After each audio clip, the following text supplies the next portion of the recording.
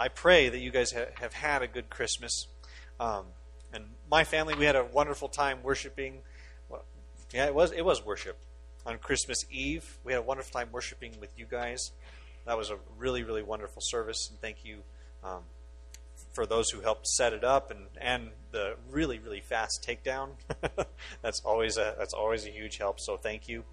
Our family had an enjoyable celebration on Christmas Day, with starting off with a hearty breakfast of scrambled eggs, bacon, and cinnamon rolls, and we didn't eat a whole lot after that. And we had a pretty low-key day, playing fun with some games and new toys, and then thankfully the kids got up really, really early, so the nap time was really, really great, and we had some time in the Word. So I hope your Christmases were at least as good. So as we get into the Word this morning, I invite you to turn in your Bibles to 1 Corinthians chapter 15. And I've been asking people, I just listed a bunch of things that we did on Christmas Day, and I've been asking people what they or their families have had for traditions around the holidays. What are those things that are built into our holidays, and things that later on they bring, or even that moment, they bring fond memories. They give a little bit of a sense of consistency to often, frankly, chaos in the holidays. And there are things that we look forward to the next Christmas season, the next New Year. And even as we get ready to head into the New Year, so what are those New Year's traditions for you? Either celebrated on the New Year or otherwise. Is it the ball drop in Times Square? Is it finger foods? A sparkling beverage at midnight, staying up till midnight?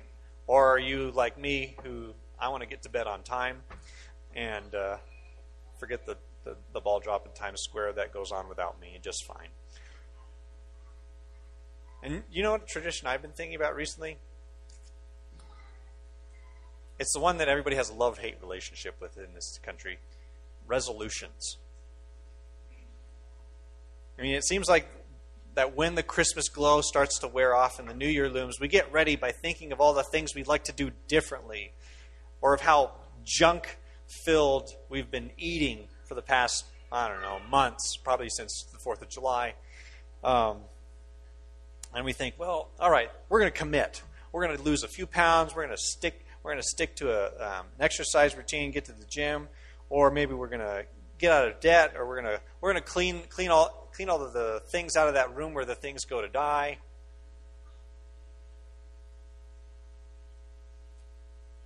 Or maybe your resolution is you want to stick it to someone out there and say, my resolution is not to have any resolutions. Ha!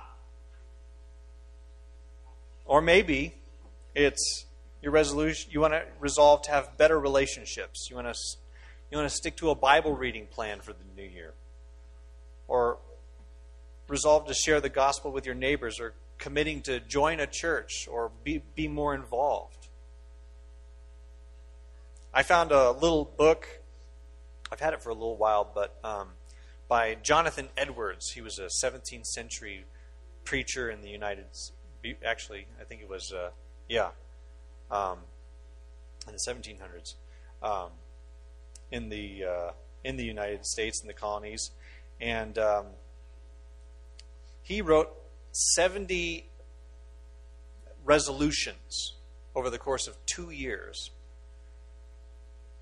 And they're a bit humbling when I read them, because my resolutions are usually, I need to eat a bit better, shed a few pounds maybe, and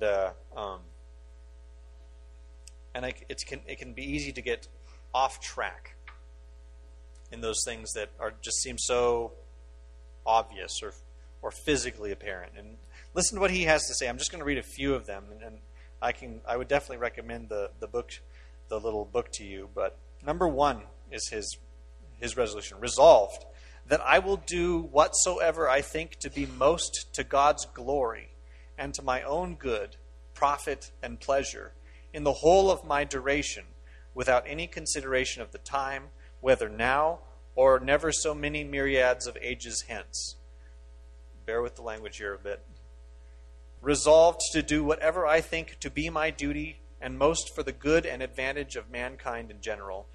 Resolved to do this whatever difficulties I meet with, however so many or however so great. Or resolution number 6. Resolved to live with all my might while I do live.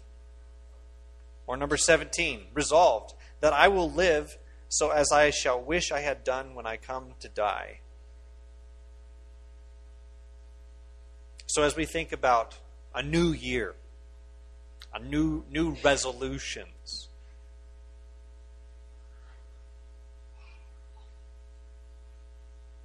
where should we base all those resolutions? What, if we might say, what resolution might be most important?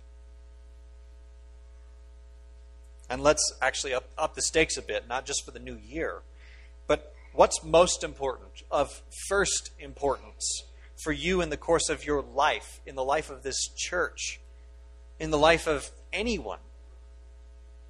What is that thing that should be central? What is that thing that should shape every other thing? So if we looked at a list of New Year's resolutions, everything would tie to this one thing. As we gather to worship this last Sunday of the year 2019 and get ready to enter the new one, would you stand with me as we read God's Word this morning? 1 Corinthians chapter 15, beginning in verse 1 through verse 11.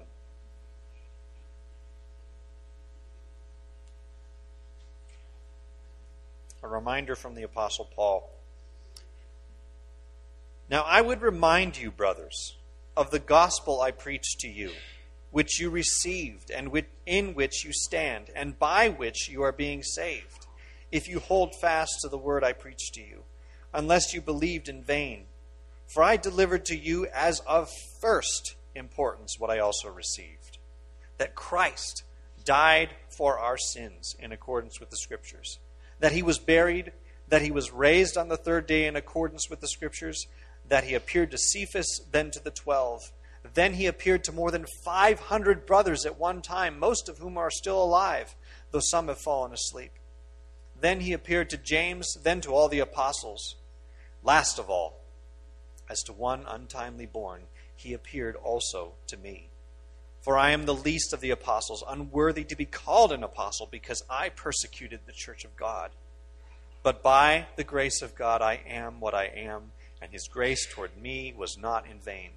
On the contrary, I worked harder than any of them, though it was not I, but the grace of God that is with me. Whether then it was I or they, so we preach, and so you believe. You can have a seat. What was on the Apostle Paul's mind? What was on all of the apostles' mind? What was on Jesus' mind as the most important thing, as of first importance? I would remind you, brothers, of the gospel. The gospel is of first importance. Now, Paul comes to remind the Corinthians of this in this letter because there were lots of opinions in this church and lots of opinions outside the church that gave all sorts of options as to where one could be centered, where one could be grounded, where one could stay. And it's easy to get off track. And we're in the same boat. And as I told the kids this morning, one of the ways that we can recenter is recognizing that the gospel is of first importance, yes, but the gospel is a gift. 1 Corinthians chapter 15, verse 1. Now I would remind you of the gospel I preached to you, which you received. And then jumping down to verse 3. For I delivered to you as of first importance what I also received, that Christ died for our sins in accordance with the Scriptures, that he was buried, that he was raised on the third day in accordance with the Scriptures, that he appeared to Cephas, then to the 12. Then he appeared to more than 500 brothers at one time, most of whom are still alive, though some have fallen asleep. Then he appeared to James, then to all the apostles. Last of all, as to one untimely born, he appeared also to me. The gospel is a gift. We're given it. It's a gift to be received. And as Paul mentions here, he mentions nothing about earning. And the scripture says you can't earn this gift. It is a gift given. That's the whole reason it's a gift. In fact, look at verse 3. Christ died for our sins. Did you catch that? In this text and in all of Scripture, do you know what our contribution is to this gift? Jonathan Edwards, in another writing of his, said it this way: you contribute nothing to your salvation except the sin that made it necessary. You see, God had designed the world to glorify Him. And we chose to believe that His plan wasn't good enough, that He wasn't good enough, that we should take His place. And when that happened, things fell apart. And we are the beneficiaries of generations after generations after generations of people rebelling against God, and ourselves, in our choices, in our very nature, rebelling against God.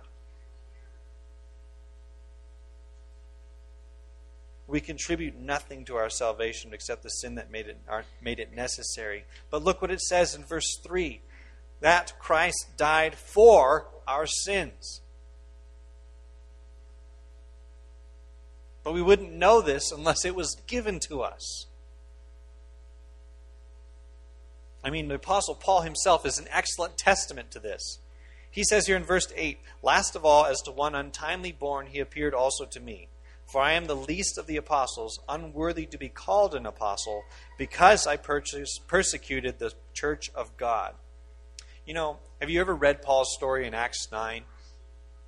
Paul was actually on his way to arrest Christians who had gotten out of Jerusalem. And that's when Jesus met him. That's when the gift was given to Paul. And he was struck off his horse by light and blinded.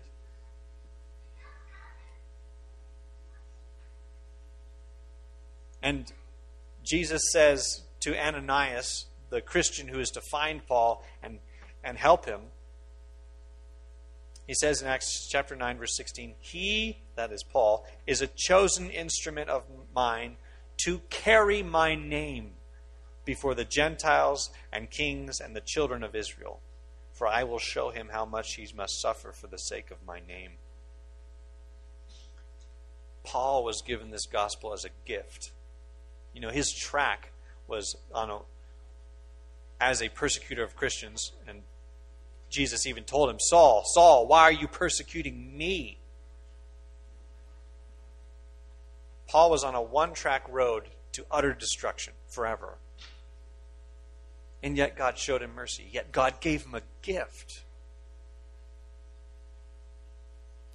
And the Apostle Paul here says that gift is of first importance.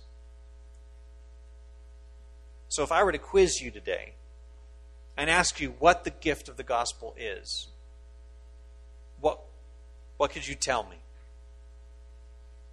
What would you say it was? If I were to give you a blank piece of paper and have you write it down in a sentence or a paragraph, what would you say? And is even the thought of that terrifying to you? Well, hopefully I can help you out a little bit this morning, is because verse 3, he makes it very clear. This is a way that we express what the gift is. That Christ died for our sins according to the Scriptures. That he was buried, that he was raised on the third day in accordance with the Scriptures, and that he appeared to people.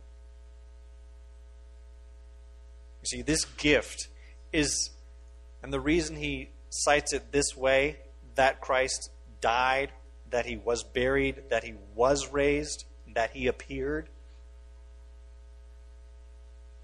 is that this gift is an actual Christ. That it means one who saves. Who actually died to atone for actual sins. Who was actually buried. And who actually came back to life. And actually fulfilling a whole bunch of scripture written hundreds of years before he actually showed up on the scene. And then, the account of it wasn't just written down by people who had no experience of seeing him, even though that would have been sufficient if it had come from God. No, he was actually seen by people. Real live people, lots of them. And even Paul makes the invitation, he's like, some of these guys are still alive. You can go talk to them. They saw the risen Jesus. Why? Why is this all together? So that the Corinthians and you and me might know that Christ died for our sins too. And that we could have life in him, which you received, verse 1, in which you stand and by which you are being saved. Now, I mentioned it already. I mentioned it to the kids, and they didn't think it was that very interesting, and I don't know if you will either. But one of the gifts that I received on Christmas was this pen. What makes this pen special to me? Well, one, my wife gave it to me, which is always a good reason. But two, it's a fountain pen. I like fountain pens. I'm a bit of a snob. Don't judge me. And what did I do once I opened this gift? Well, actually, truth be told, I felt compelled to write all sorts of things. Like I wanted to use the gift. And actually, even stuff that I would normally type out, I'm like, I want to write it. Maybe that's just me. But that's a small picture, a really small picture of receiving God's gift as of first importance. When we receive it, we are drawn to use it. We're drawn to be in it. We're drawn to dwell in it. We're drawn to give it as it was delivered to us. The news of salvation is delivered to me and to you, and I just get to believe it. It's a gift. And you are given this news so that you get to believe it and you get to be saved. Well, let me offer two hypothetical scenarios about gift giving or gift receiving.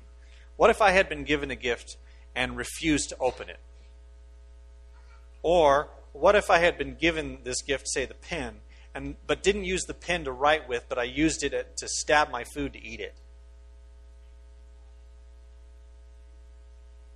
Or what if I discarded the pen and enjoyed and favored the box instead? I wouldn't be just communicating, at the very least, an incorrect understanding of the gift. I would be communicating unbelief about the giver of the gift. Do you know what I mean? I would be in refusing to receive the gift of salvation, or receiving it, as Paul says, in vain, where we don't understand what this salvation is. We're saying we don't really believe the giver who gives it anyway. We're saying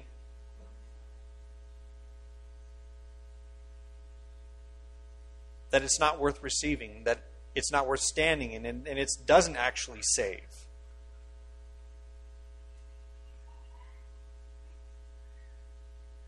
So when Paul says, if you hold fast to the word I preached to you, unless you believed in vain, he's actually communicating that the gospel is not just a gift.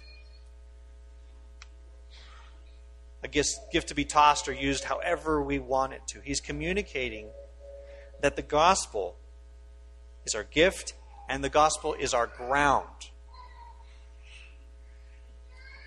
One commentator I read wrote this. He said, if people profess to believe the gospel, but have not given due consideration to what that implies and what that demands, they really do not trust Christ. Their belief is groundless and empty. They lack saving faith. It's like opening the pen and using it to stab my food. I don't really believe it's a pen. So when Paul is saying, unless you have believed in vain, the only way you believe in vain is if you don't believe the real gospel, the real deal. Okay, now how can I say this? How can I say that's what he's saying? Well, look at the passage. Now I would remind you, brothers, of the gospel I preached to you, which you received, in which you stand, and by which you are being saved. What does he mean? He means that the gospel is our ground. It's what saves us. It's what we can stand on. Tie it with another scripture that Paul wrote in Romans 1 verse 16. For I am not ashamed of the gospel, for it is what? The power of God. The gospel is the power of God for salvation to everyone who believes, to the Jew first and also to the Greek. You see, when we believe the real gospel, it's not like when we believe that real gospel, we can stand in it until something stronger comes and knocks us off of it. We have both the gospel that is a gift, and that is both a gospel that is a gift and the gospel by which we are being saved. The gift is not taken away once it's given. And it's not shaky ground that we're given to stand on. It's totally secure. Do you believe that the gospel is totally secure? That it keeps you totally secure because it is real? It really happened, and it's powerful, and it's based and sent from the one who is himself utterly unshakable? God the Father sending Jesus Christ, the Son? And if that were not enough, it's not like this ground hasn't been tested before. Yes, it comes from God himself, who never changes, who is immortal, who never fails. But it also bears the weight of believers seeing it, seeing him in the flesh. He appeared to Cephas, then to the 12.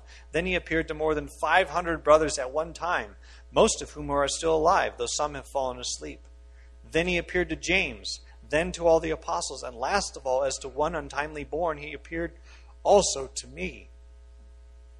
We talked about Paul a little bit, but this group includes Cephas, which is Peter's name in Aramaic. So we're talking about Peter the apostle.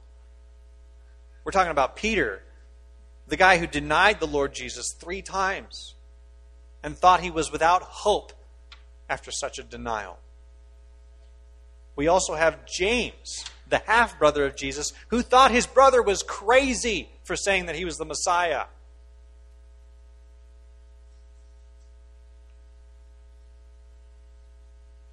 And we have a host of other believers, many of whom locked themselves in an upper room for fear of reprisals after Jesus died. But what happened to these people? What happened to Peter? What happened to James when Jesus came back from the dead? Jesus himself addressed himself to encourage Peter. Go tell my disciples and Peter, he told the women. And then Jesus shows up on the shores of the Sea of Galilee and restores Peter. And this Peter faithfully proclaims the gospel and was eventually crucified upside down for having the gospel as his ground. And James, who saw his half-brother resurrected just as he said, this James led the early church in Jerusalem and encouraged and was crucial in the acceptance of the Gentiles into the church. That Gentiles could believe the gospel too and receive it by faith and be saved. And you know what happened to him? He was stoned to death by the same Sanhedrin that condemned his brother.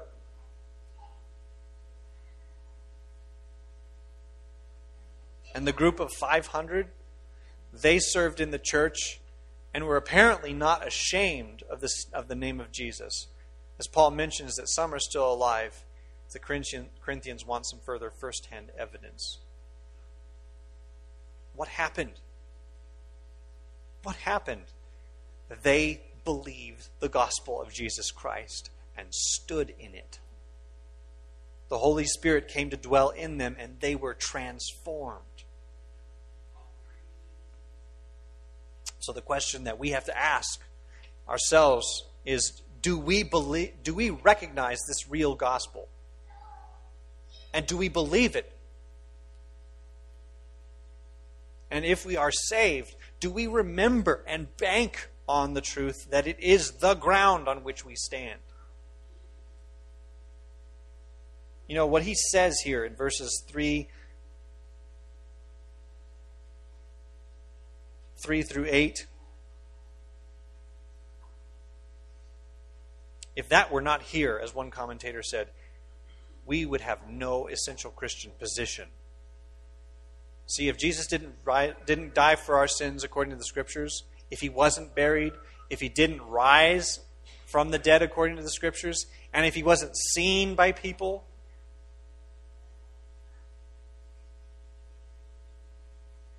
what are we doing here if that's not real? What are we doing here if that doesn't change us? Why did we come together this morning to obey a bit of passage in Hebrews, which says, "Let us consider not how to stir up one another to love and good works, not neglecting to meet together as is the habit of some, but encouraging one another, and all the more as you see the day drawing near." Why would we do that if this isn't real? Let me dare to put it this way. If what we are reading this morning isn't real, it would be better for us to sit at home in our pajamas and eat some more Christmas treats.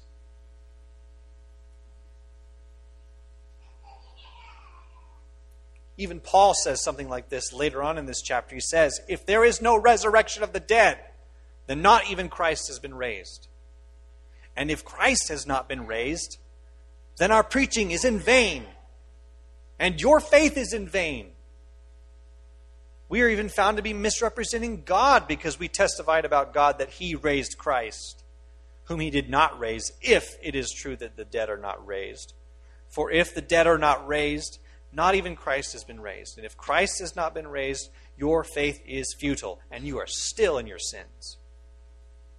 Then those who have fallen asleep in Christ have perished. If in Christ we have hope in this life only, we of all people most to be pitied. If this isn't real, we are rightfully the laughingstock of the entire world. But as Paul testified, as Peter could testify, as James could testify, as those 500 could testify, as thousands upon thousands over century after century beyond when Paul wrote this, men and women here, including myself, can testify in agreement with Paul as he says, but in fact, Christ has been raised from the dead. It is real. This gospel is real. It is our ground. It is our solid ground. The gift of solid ground to stand on. And it's not only solid ground, the gospel is our way. Now I would remind you, brothers, verse 1 again, of the gospel I preached to you, which you received, in which you stand, and by which you are being saved, if you hold fast to the word I preached to you. The gospel is our way. The gospel is what we continue in. In a sense,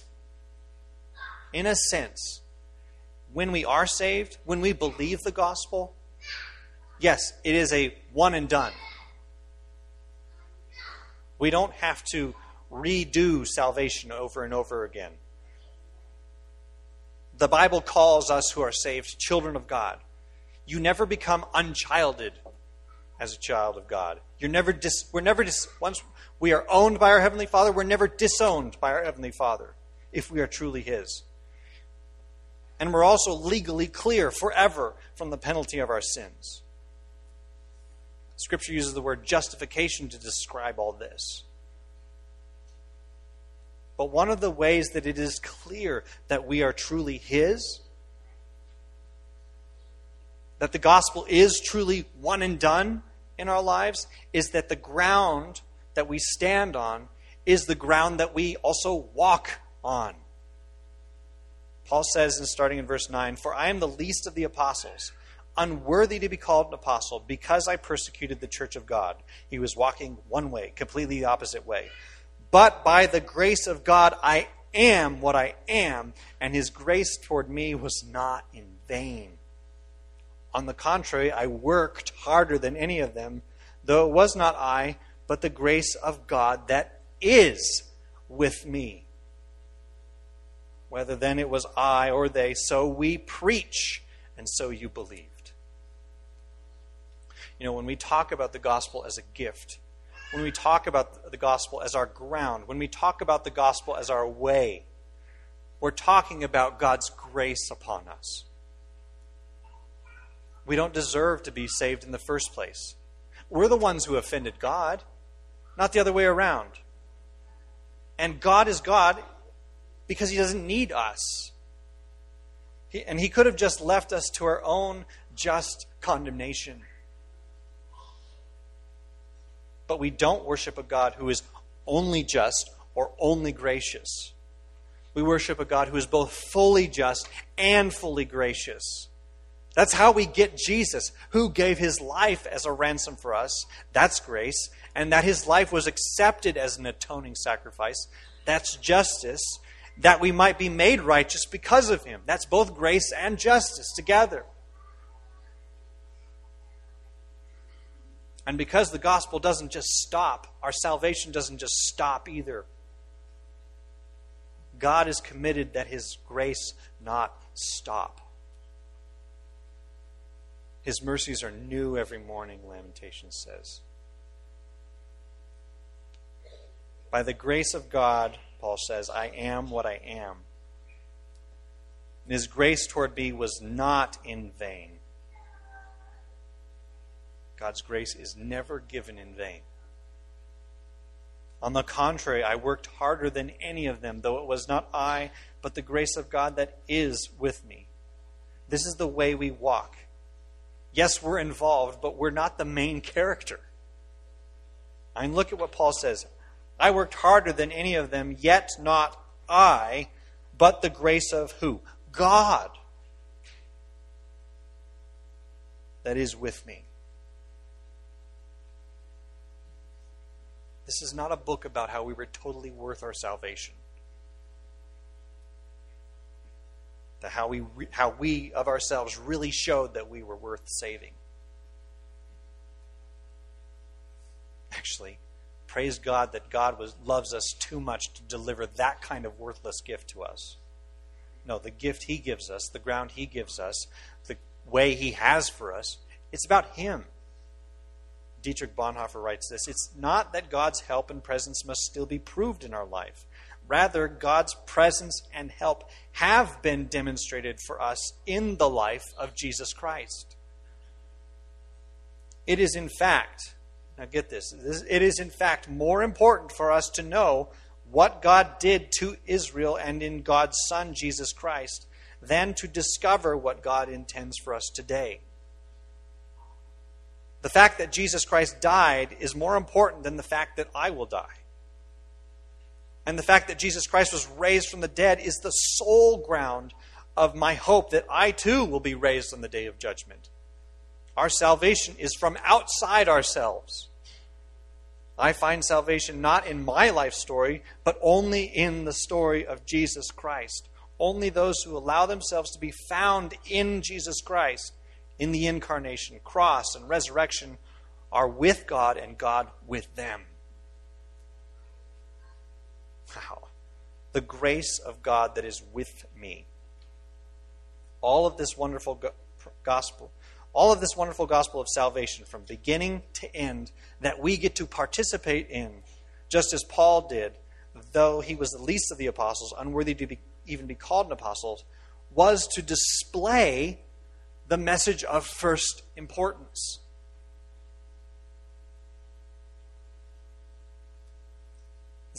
This is the same message, whether then it was I or they. So we preach the message of first importance, and so you believe. Whether that was Jesus Himself, whether that was Peter, whether that was James, whether that was Paul.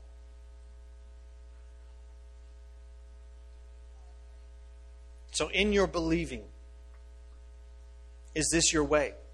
Do you love this message? It is objectively of first importance, yes. But do you hold it fast? Do you hold it first over everything in your life? And then, is your life displaying that fact? Paul was paying attention to the grace of God in his life. That's how he could say that he worked harder than any of the other apostles. He wasn't like trying to boast there. He was seeing what God was doing. Are you paying attention to God's grace in your life? Through the gospel by which you are being saved. Jesus said that the greatest commandment was, you shall love the Lord your God with all your heart, soul, mind, and strength. And the second is like it. Love your neighbor as yourself. On these two hang all the law and the prophets. So if you were to pray, it's kind of a bold prayer, but if you were to pray, Lord, is my life about me or is my life about you? Is it your life, Lord? What do you think you would hear?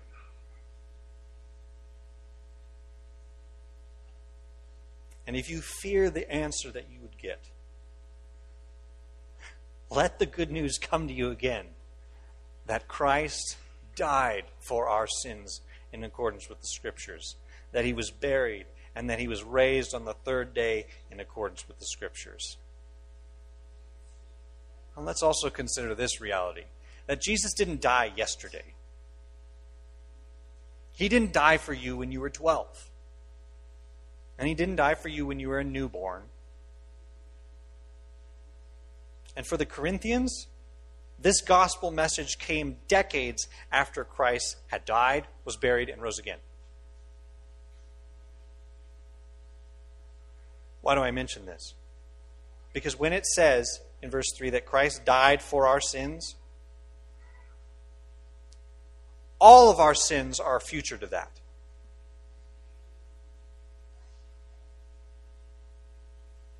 All of our sins are future from the cross and the empty tomb. Did you know? Did you know that? Do you think that way? So let me ask you this. What sin of yours, if all of them are future, and they are, what sin of yours can God not cover if Christ died for your sins before you were even born?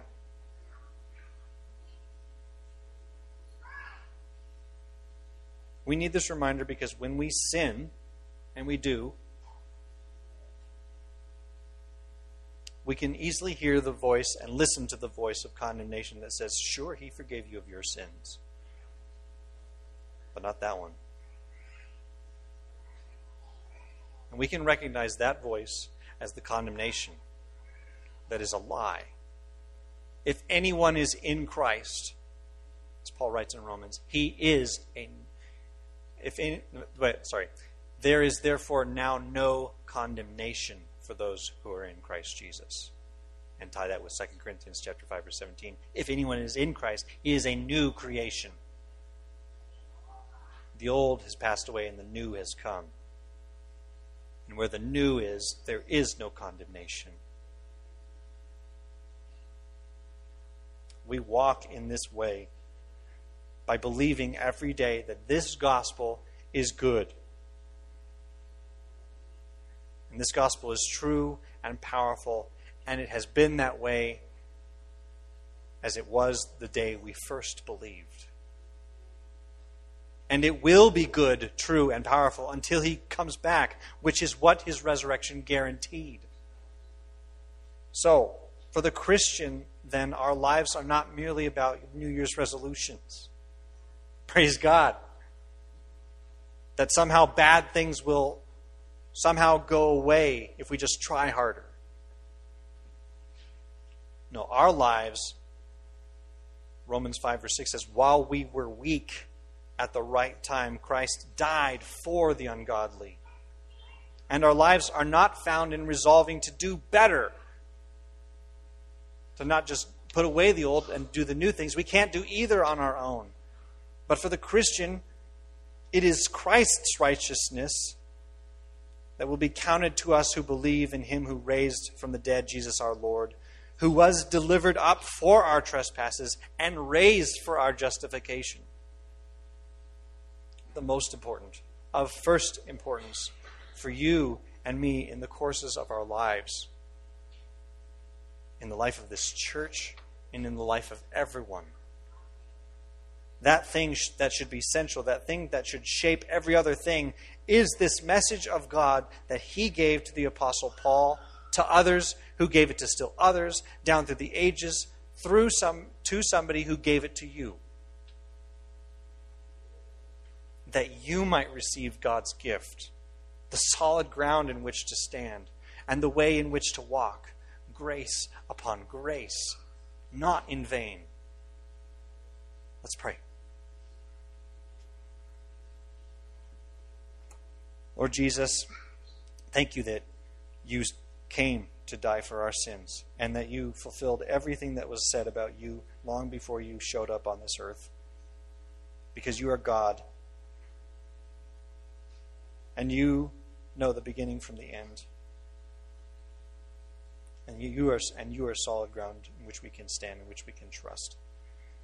Lord, we do pray, as we enter this new year, that you keep at the forefront of our minds your gospel. Lots of things going on in life, lots of voices, lots of noise.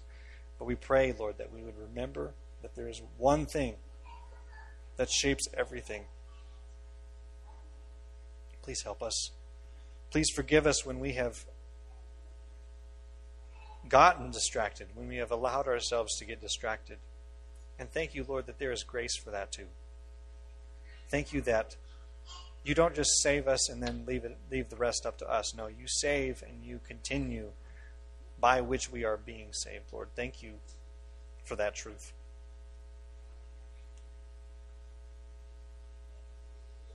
Lord, we want to worship you more. We want to be closer to you. And we want to experience more of what it means to be in Jesus Christ.